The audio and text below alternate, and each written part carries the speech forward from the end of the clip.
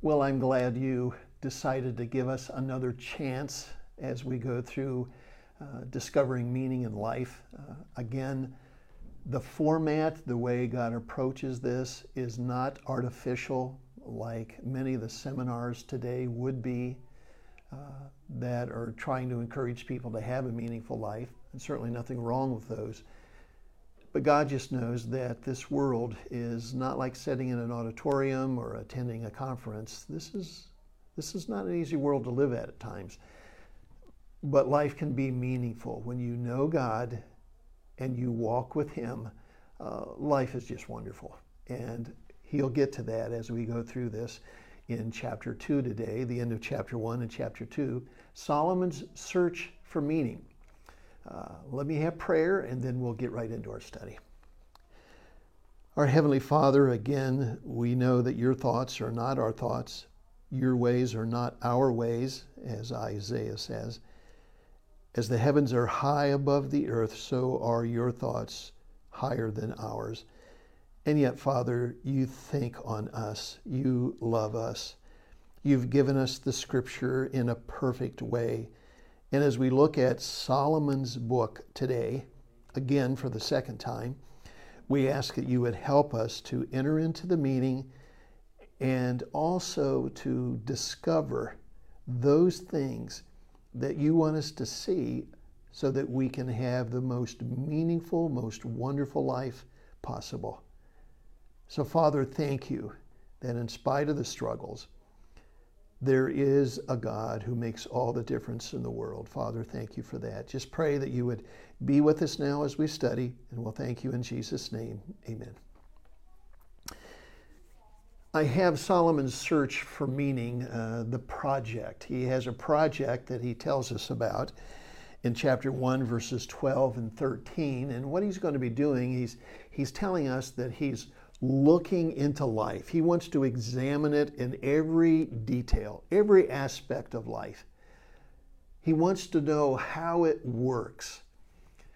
And that way, when he understands how life works, then he will be able to have meaning and purpose, because he will have had now the answers and he will understand things. Notice in chapter 1, verse 12, where it says, I, the preacher, was king over Israel and Jerusalem, and I gave my heart to seek and search out by wisdom concerning all things that are done under the heaven. We're going to take a look at everything. Notice verse 16. I communed with mine own heart, saying, Lo, I am come to great estate, and have gotten more wisdom than all they that have come before me in Jerusalem. Yea, my heart has great experience of wisdom and knowledge, and I gave my heart to know wisdom. So I have all this wisdom that God's given me. I've had more than anyone else, and I'm going to take a good look at life. I'm going to understand it. Then I will be able to have meaning, because I'll have the answers. And that's what he's talking about. The key word here is wisdom. We all want to be wise. When you are wise, when you have wisdom, it means you have the answers. You understand things. You don't have those moments where you're frustrated because you don't know what to do or what's coming next. If you have wisdom, you know how to answer questions when others around you don't. And so this concept of wisdom, he wants to understand life. He wants to understand how it works. And he's really in a position to make this investigation. When we talk about Solomon, we have heard that he's the wisest man that ever lived. And I'd like for you, please, to take your Bible and turn back to 1 Kings. Just flip back there a little bit. 1 Kings chapter 3, because I think it would be good just to read this. If you're not familiar, it'll help you with the book and this idea of wisdom. When Solomon was a young man and he had just become king, he was taking his leaders to a place to have a spiritual retreat. And in chapter 3 of 1 Kings, verse 5, the place is called Gibeon. In Gibeon, the Lord appeared to Solomon in a dream by night, and God said, "Ask for what I can give you." And Solomon said, "You have shown unto your servant David, my father, great mercy, according as he walked before you in truth and in righteousness and in uprightness of heart with you. You have kept for him this great kindness, that you have given him a son to sit on the throne as it is this day." He's referring to himself. "And now, O Lord my God, you have made your servant king instead of David my father, and I am but a little child." And he means it. He's humble. "I know not how to go out or to come in, and your servant is in the midst of your people, that you have chosen, a great people that can't be numbered because of the multitude." Here's his request. "Give therefore your servant an understanding heart to judge your people, that I may discern between what's good, what's bad. Because who is able to judge your people who is so great?" And the speech pleased God, that Solomon had asked this thing. And God said unto him in verse 11, "Because you have asked this, and have not asked for yourself long life, neither have you asked riches for yourself, nor of the life of your enemies, but have asked for understanding to discern judgment. Behold, I have done according to your words. I have given you a wise and understanding heart, so that there was none like before you, neither after will anyone be like you.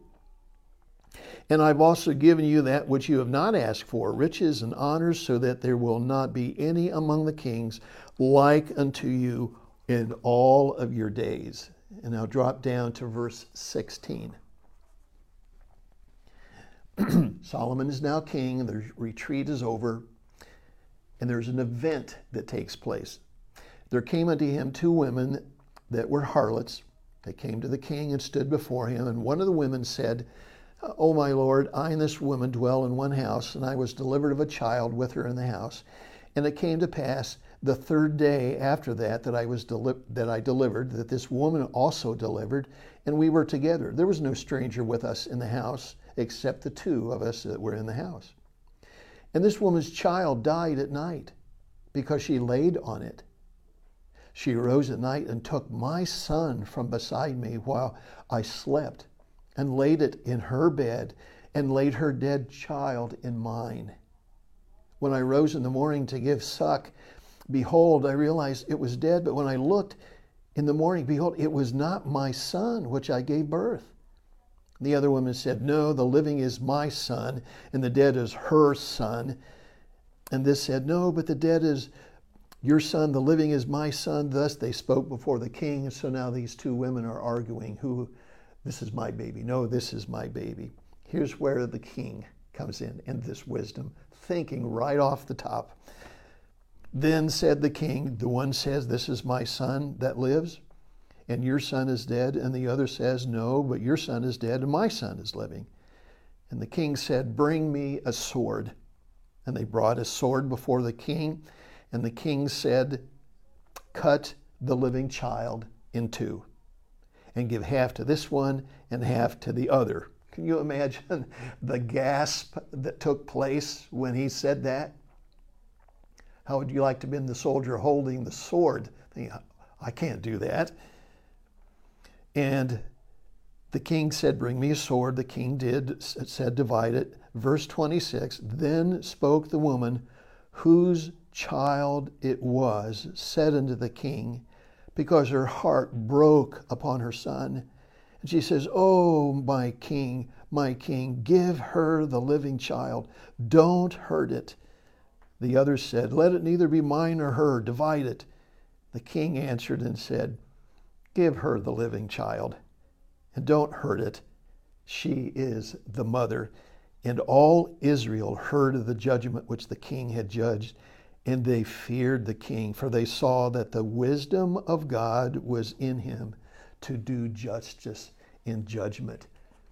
My point, Solomon has been given this incredible wisdom by God to see things.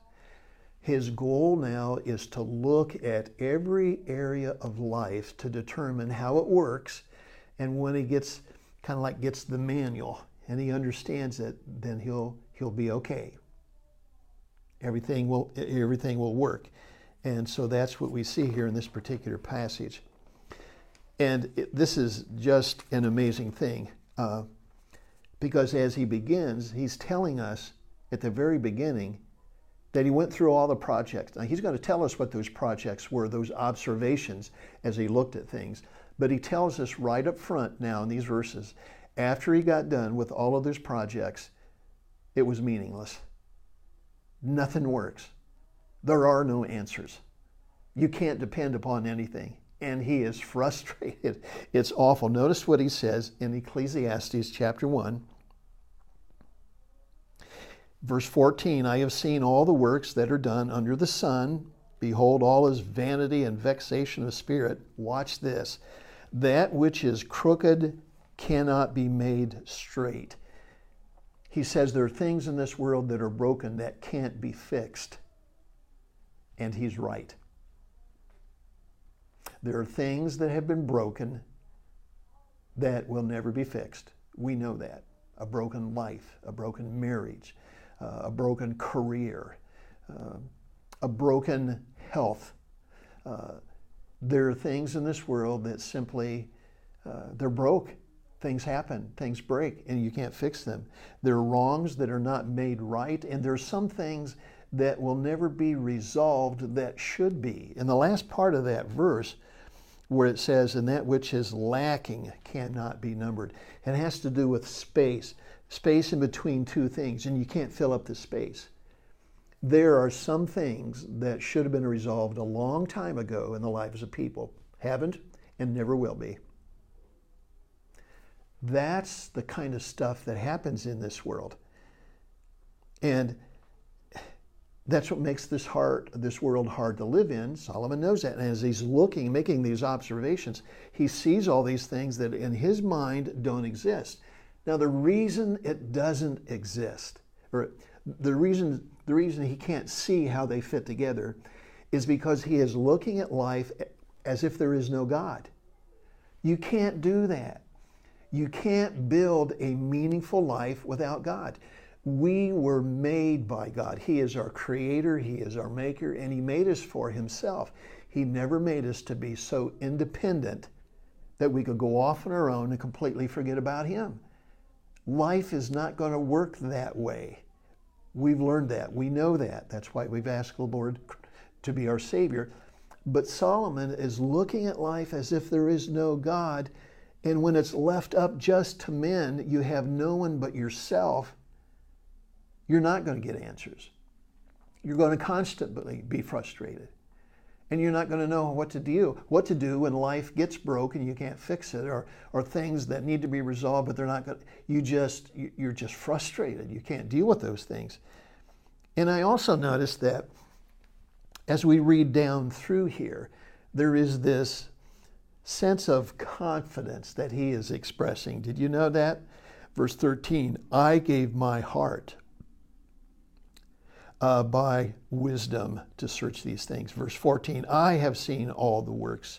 Verse 16, I communed with mine own heart. Behold, I am come to great estate, and I have more wisdom than all they before me. Verse 17, I give my heart to know this, and on and on and on. And into next chapter, we'll see in a minute, there is this this.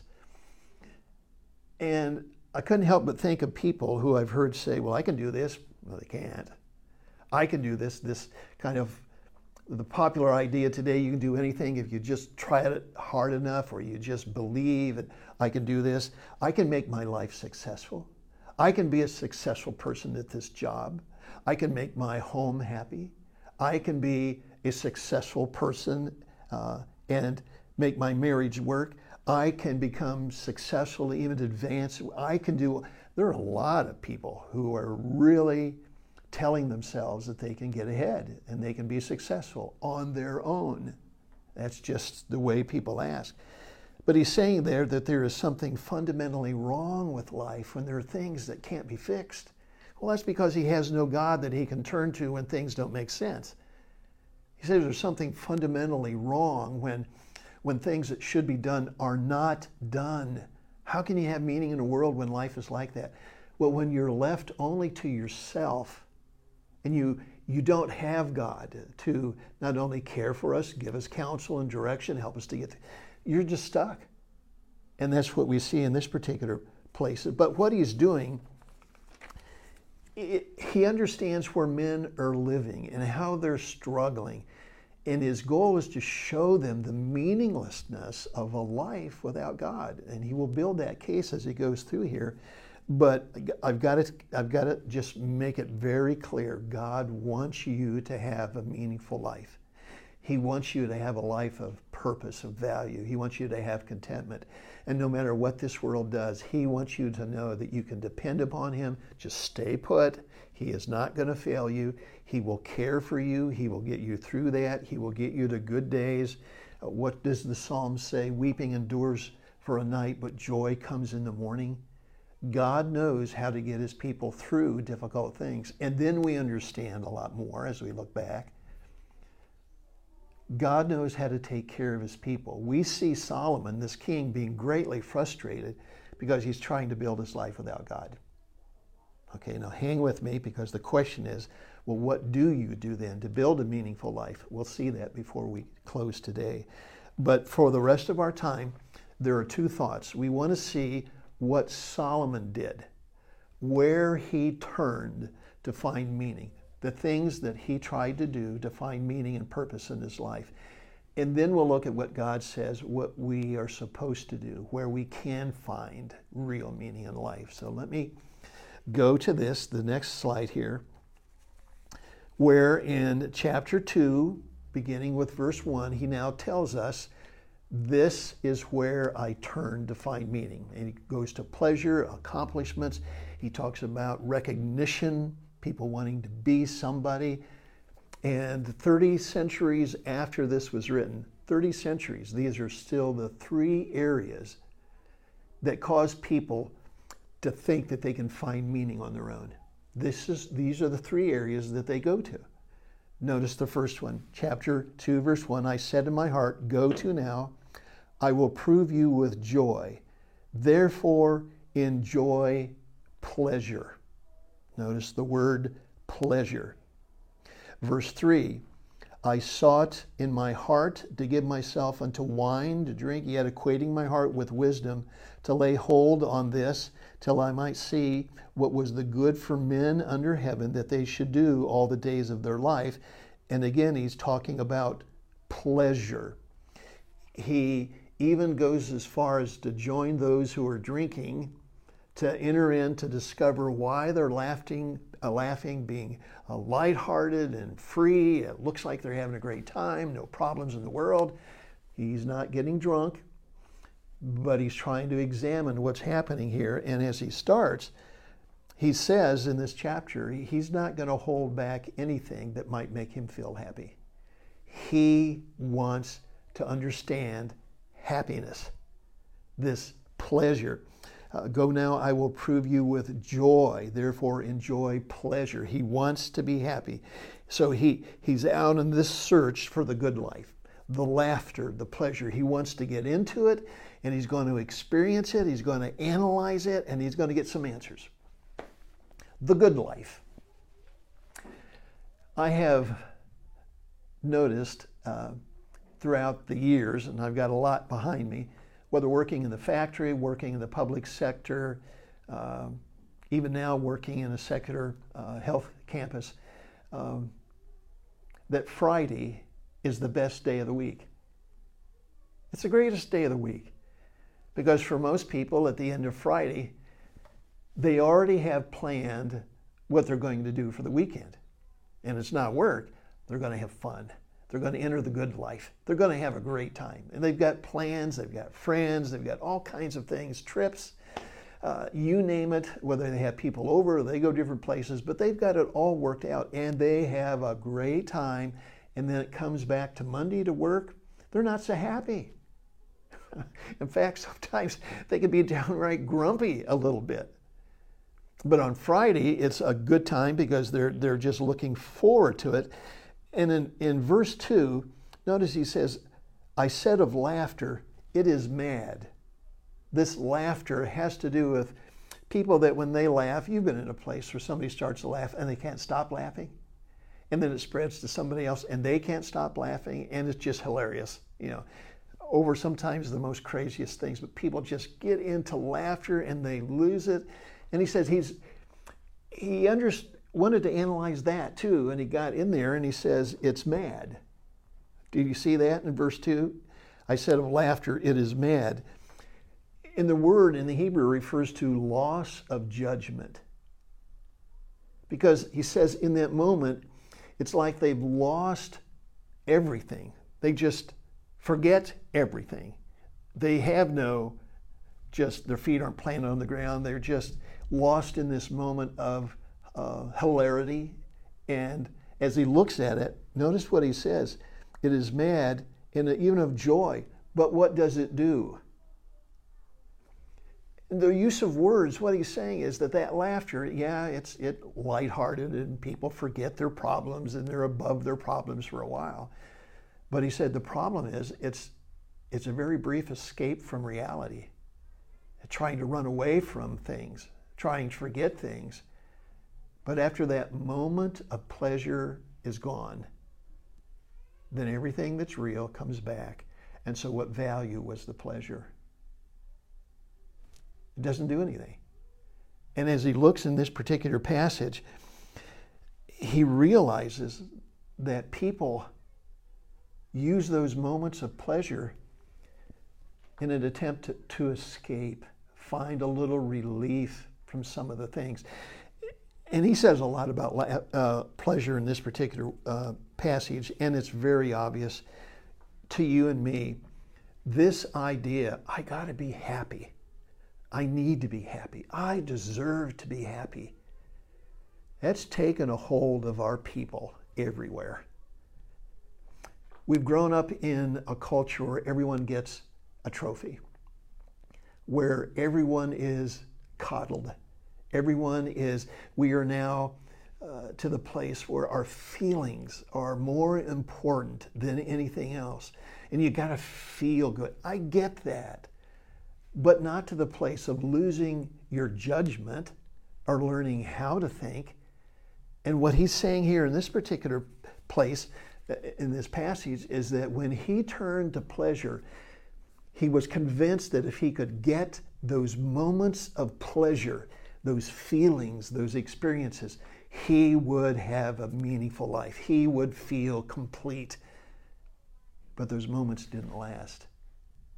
And that's why he says it's all useless. It doesn't do anything.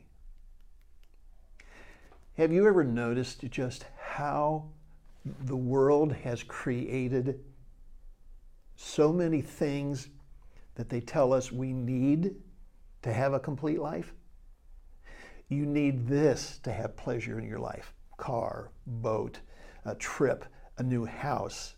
Sarah watches some of these flip programs of her houses, and where people are dissatisfied with their house. And so they're going to have it renovated.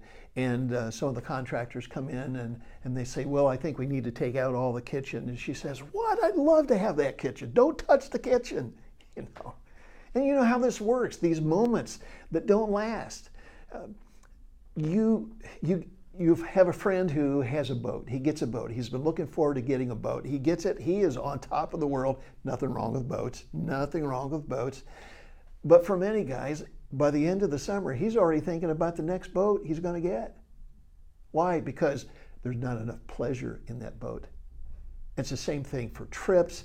It's the same thing for, some people think, well, if I get a different partner, I'll have more pleasure in my life. If I get a different job, I'll have more pleasure in my life. And these moments of pleasure don't last. And it leaves people disillusioned, and they have to go on to something else, and only to discover that it just doesn't work. And he's saying in this particular project that he wants to find pleasure. He wants to see how it works, but it just doesn't. It doesn't. Enjoying the things in life is one thing. I'm going to make this clear. Enjoying life is one thing, but believing that a moment of pleasure can give you meaning in life is something entirely different. We cannot find meaning or have purpose in our life if we chase this dream, this fog that's called pleasure, because it's gone very quickly. Let's go on to the next thing. Notice with me, there's something else that he talks about in verses 4 through 10. I want to read them because he wanted to gain a sense of meaning and purpose through accomplishment. And in chapter 2, verse 4, it said, I made me great works. I builded houses, I planted vineyards, I made gardens and orchards, I planted trees of them of all kinds of fruit. I made pools of water to water the wood that was bringing forth the trees. I got servants and maidens. I had servants born in my house. Also I had great possessions of great and small cattle above all that were in Jerusalem before me.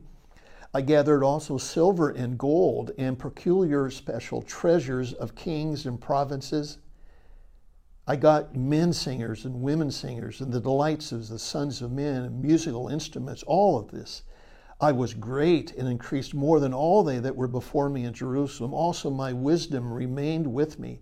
Whatever my eyes desired, I kept not from them. I withheld not my heart from any joy. My heart rejoiced in all my labor. This was the portion of all my labor. He said, I did it all.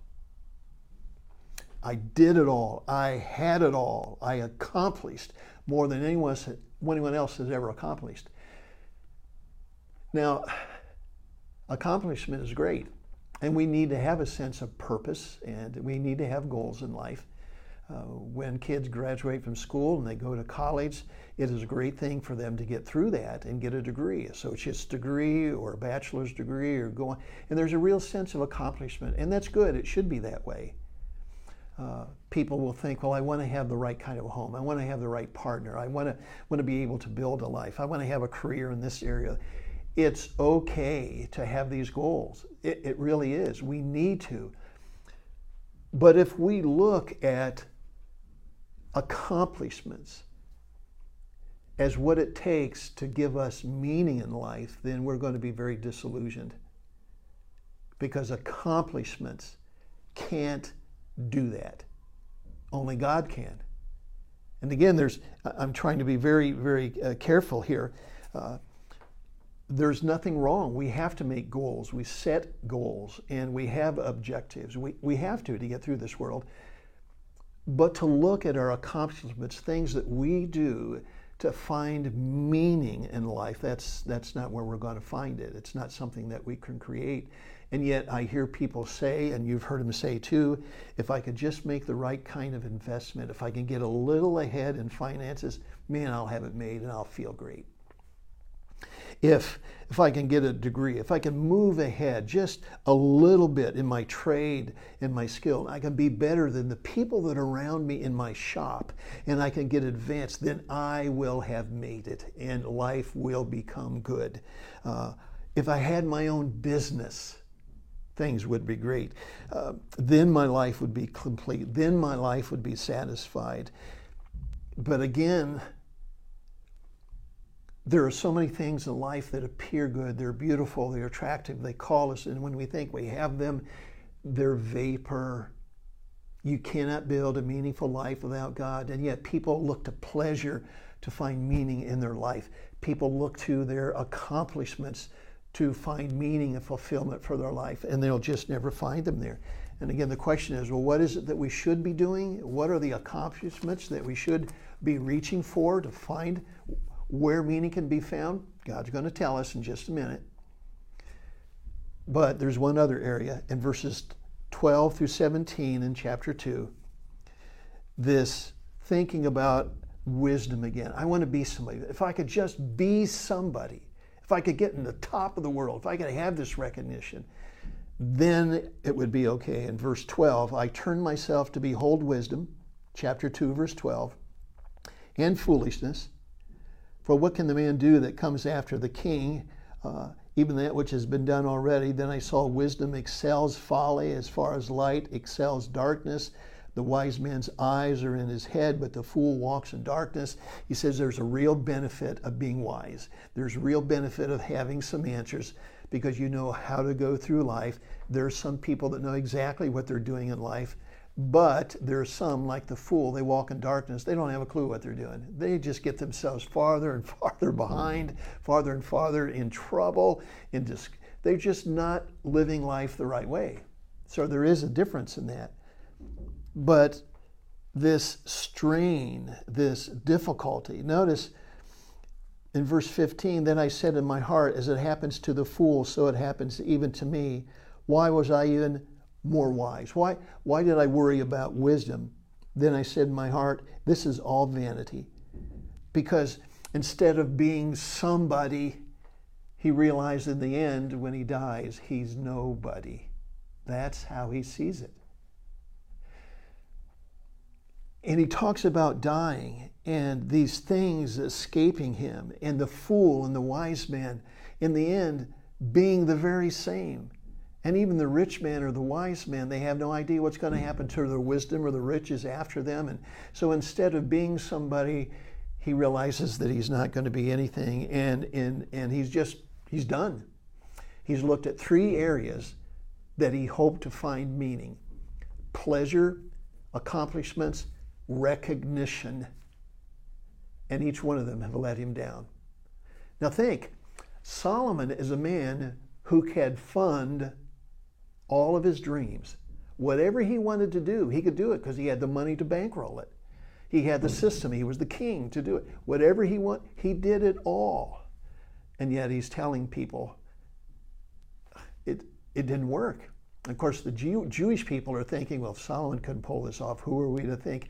That's part of what he's trying to do. He understands where people are at in their life.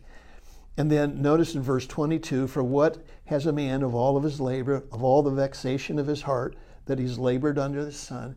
What good is it done, he said. For all of his days are sorrows, his travail, grief, his heart taketh not rest in the night. It's all vanity. And here is the beginning of the turning point. I want you to see this.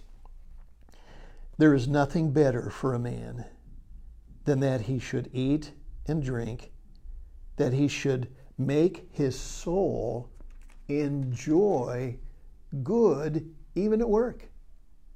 This I saw, that it was from the hand of God. Verse 26, for God gives to a man things that are good in his sight, wisdom and knowledge and joy. Now you have God interacting with life, making things good in life, caring for people, and also, but to the sinner he gives travail to gather and to heap up, that he may give it to the person that is good before God. And what he's doing is he now brings God into this conversation, and he's done it in a very wonderful way. This theme will be repeated in chapter 3, 4, 5, and 6. And here's what he's saying. If you want to have a meaningful life, you need to slow down. You need to slow down. Enjoy the simple things you have, and to realize that God is with you. He is caring for you. He's watching over you as well as everybody else, even the wicked, those that are not right. God is involved with your life.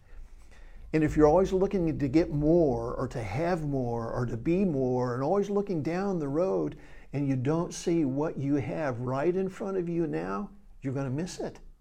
Slow down. Enjoy things that you have, the word joy, enjoy, and realize these are God's gifts to you. And so this is a major turning point, because he now refers to a God who is with people, caring for them, wanting to do them good. And I got to show you this. We'll be closing with this just about. Turn back to Psalm 128. Please turn back there to Psalm 128.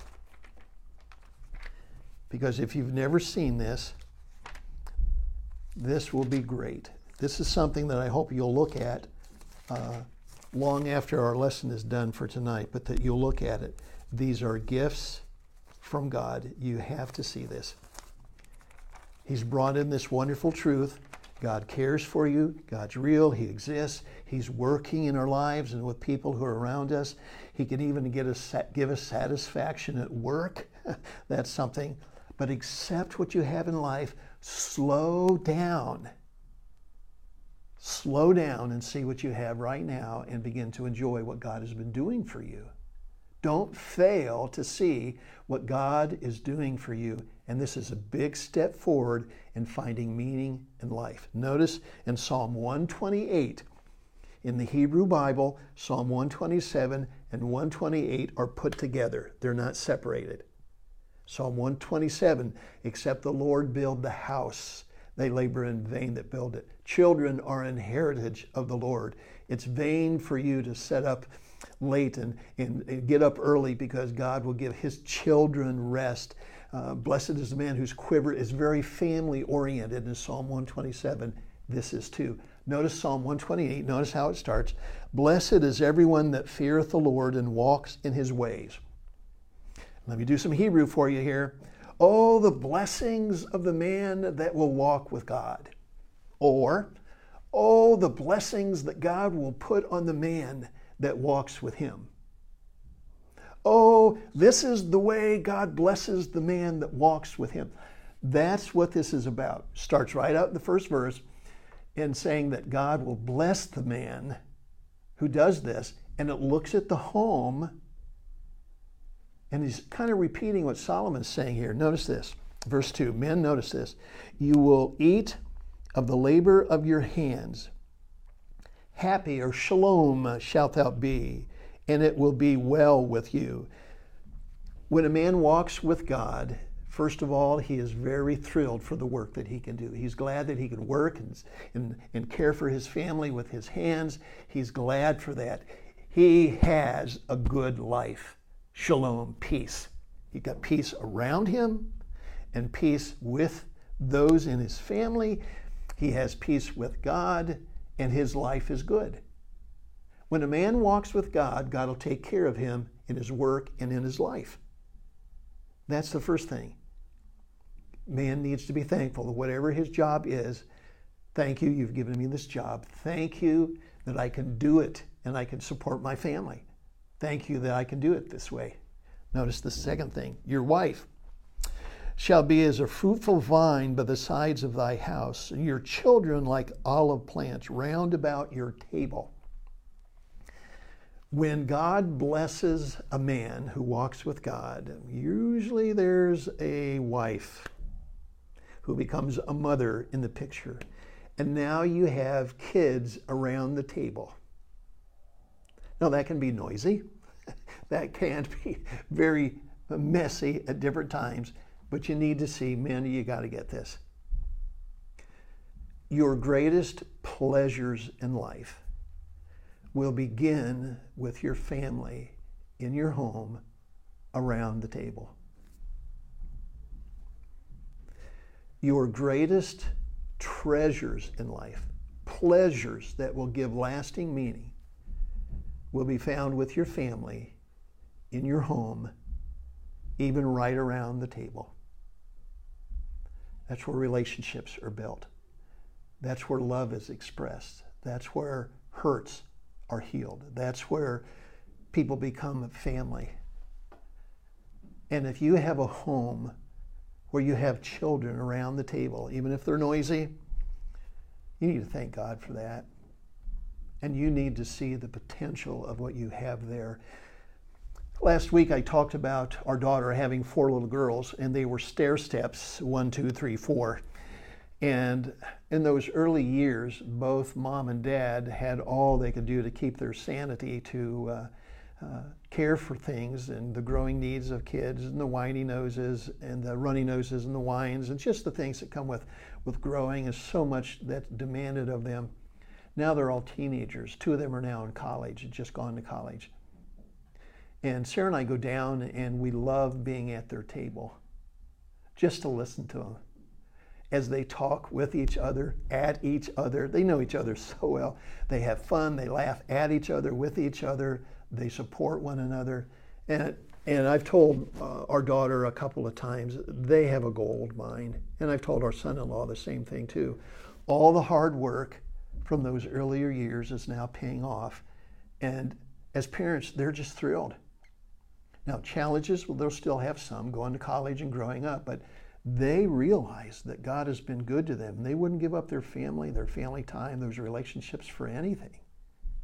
And it's just, guys, you have a job that God's given to you. If it's an honest job, He gave it to you, okay? And if He allows you to support your family, take that paycheck and every time say, God, thank you. Another week, another 2 weeks, thank you that we can do this. Care for the family, thank you. And when you get at home, start thinking about the blessings that you have around your life right now. A meaningful life will not be found out there somewhere. It'll be found in your home. It'll be found with your wife, with your kids. So if a question is asked, well, what are the things that I really need to pursue that has lasting value, that will give me meaning and value and purpose? Well, start with your kids. What kind of relationship are you building with them? What kind of time are you spending with them? Maybe start with your wife or your husband. What kind of relationship are you building? How have you grown to love that person more? How do you appreciate that person more? Do you understand that person? Just focus on what you have now. Don't just be looking into the future and fail to see what God, who is with us, is doing right now. And He says here in this particular passage, in Psalm 128, that this is the way that God blesses people. This is how He takes care of them. These are the greatest treasures in life. And if you notice, it said, verse 4, again, behold, this is the way the man will be blessed who fears God. The Lord will bless you out of Zion. You will see good all the days of your life. Yes, you will see your children's children, grandma and grandpa, and peace. And peace. And God is telling us that we need to slow down so that we can begin to realize God is with me right now. The meaning that I want in life, the sense of purpose and value, I am going to find with God. And I'm going to start, if I need to grow and develop in meaning and value and purpose, I need to start by looking at the people who are the closest to me around that table. And I need to understand they are God's gifts to me. This is the way in Ecclesiastes 2. God will give this joy, He will give this good to men who are right with Him. I need to stop right there because of this, and please, if you will, just take the time to think through some of these things. We'll get some questions out for some discussion this next week. Our next topic as we move into chapter 3 is how can I find meaning in life when my world falls apart? And he will help us to know how we can find that meaning. But he goes back to the roughness that's in this world, but the God who is with us to care for us. When you know you belong to God and you walk with Him, life will be wonderful. So enjoy walking with God, enjoy your work, enjoy your home, enjoy your kids, and just have a great week. We'll see you next week.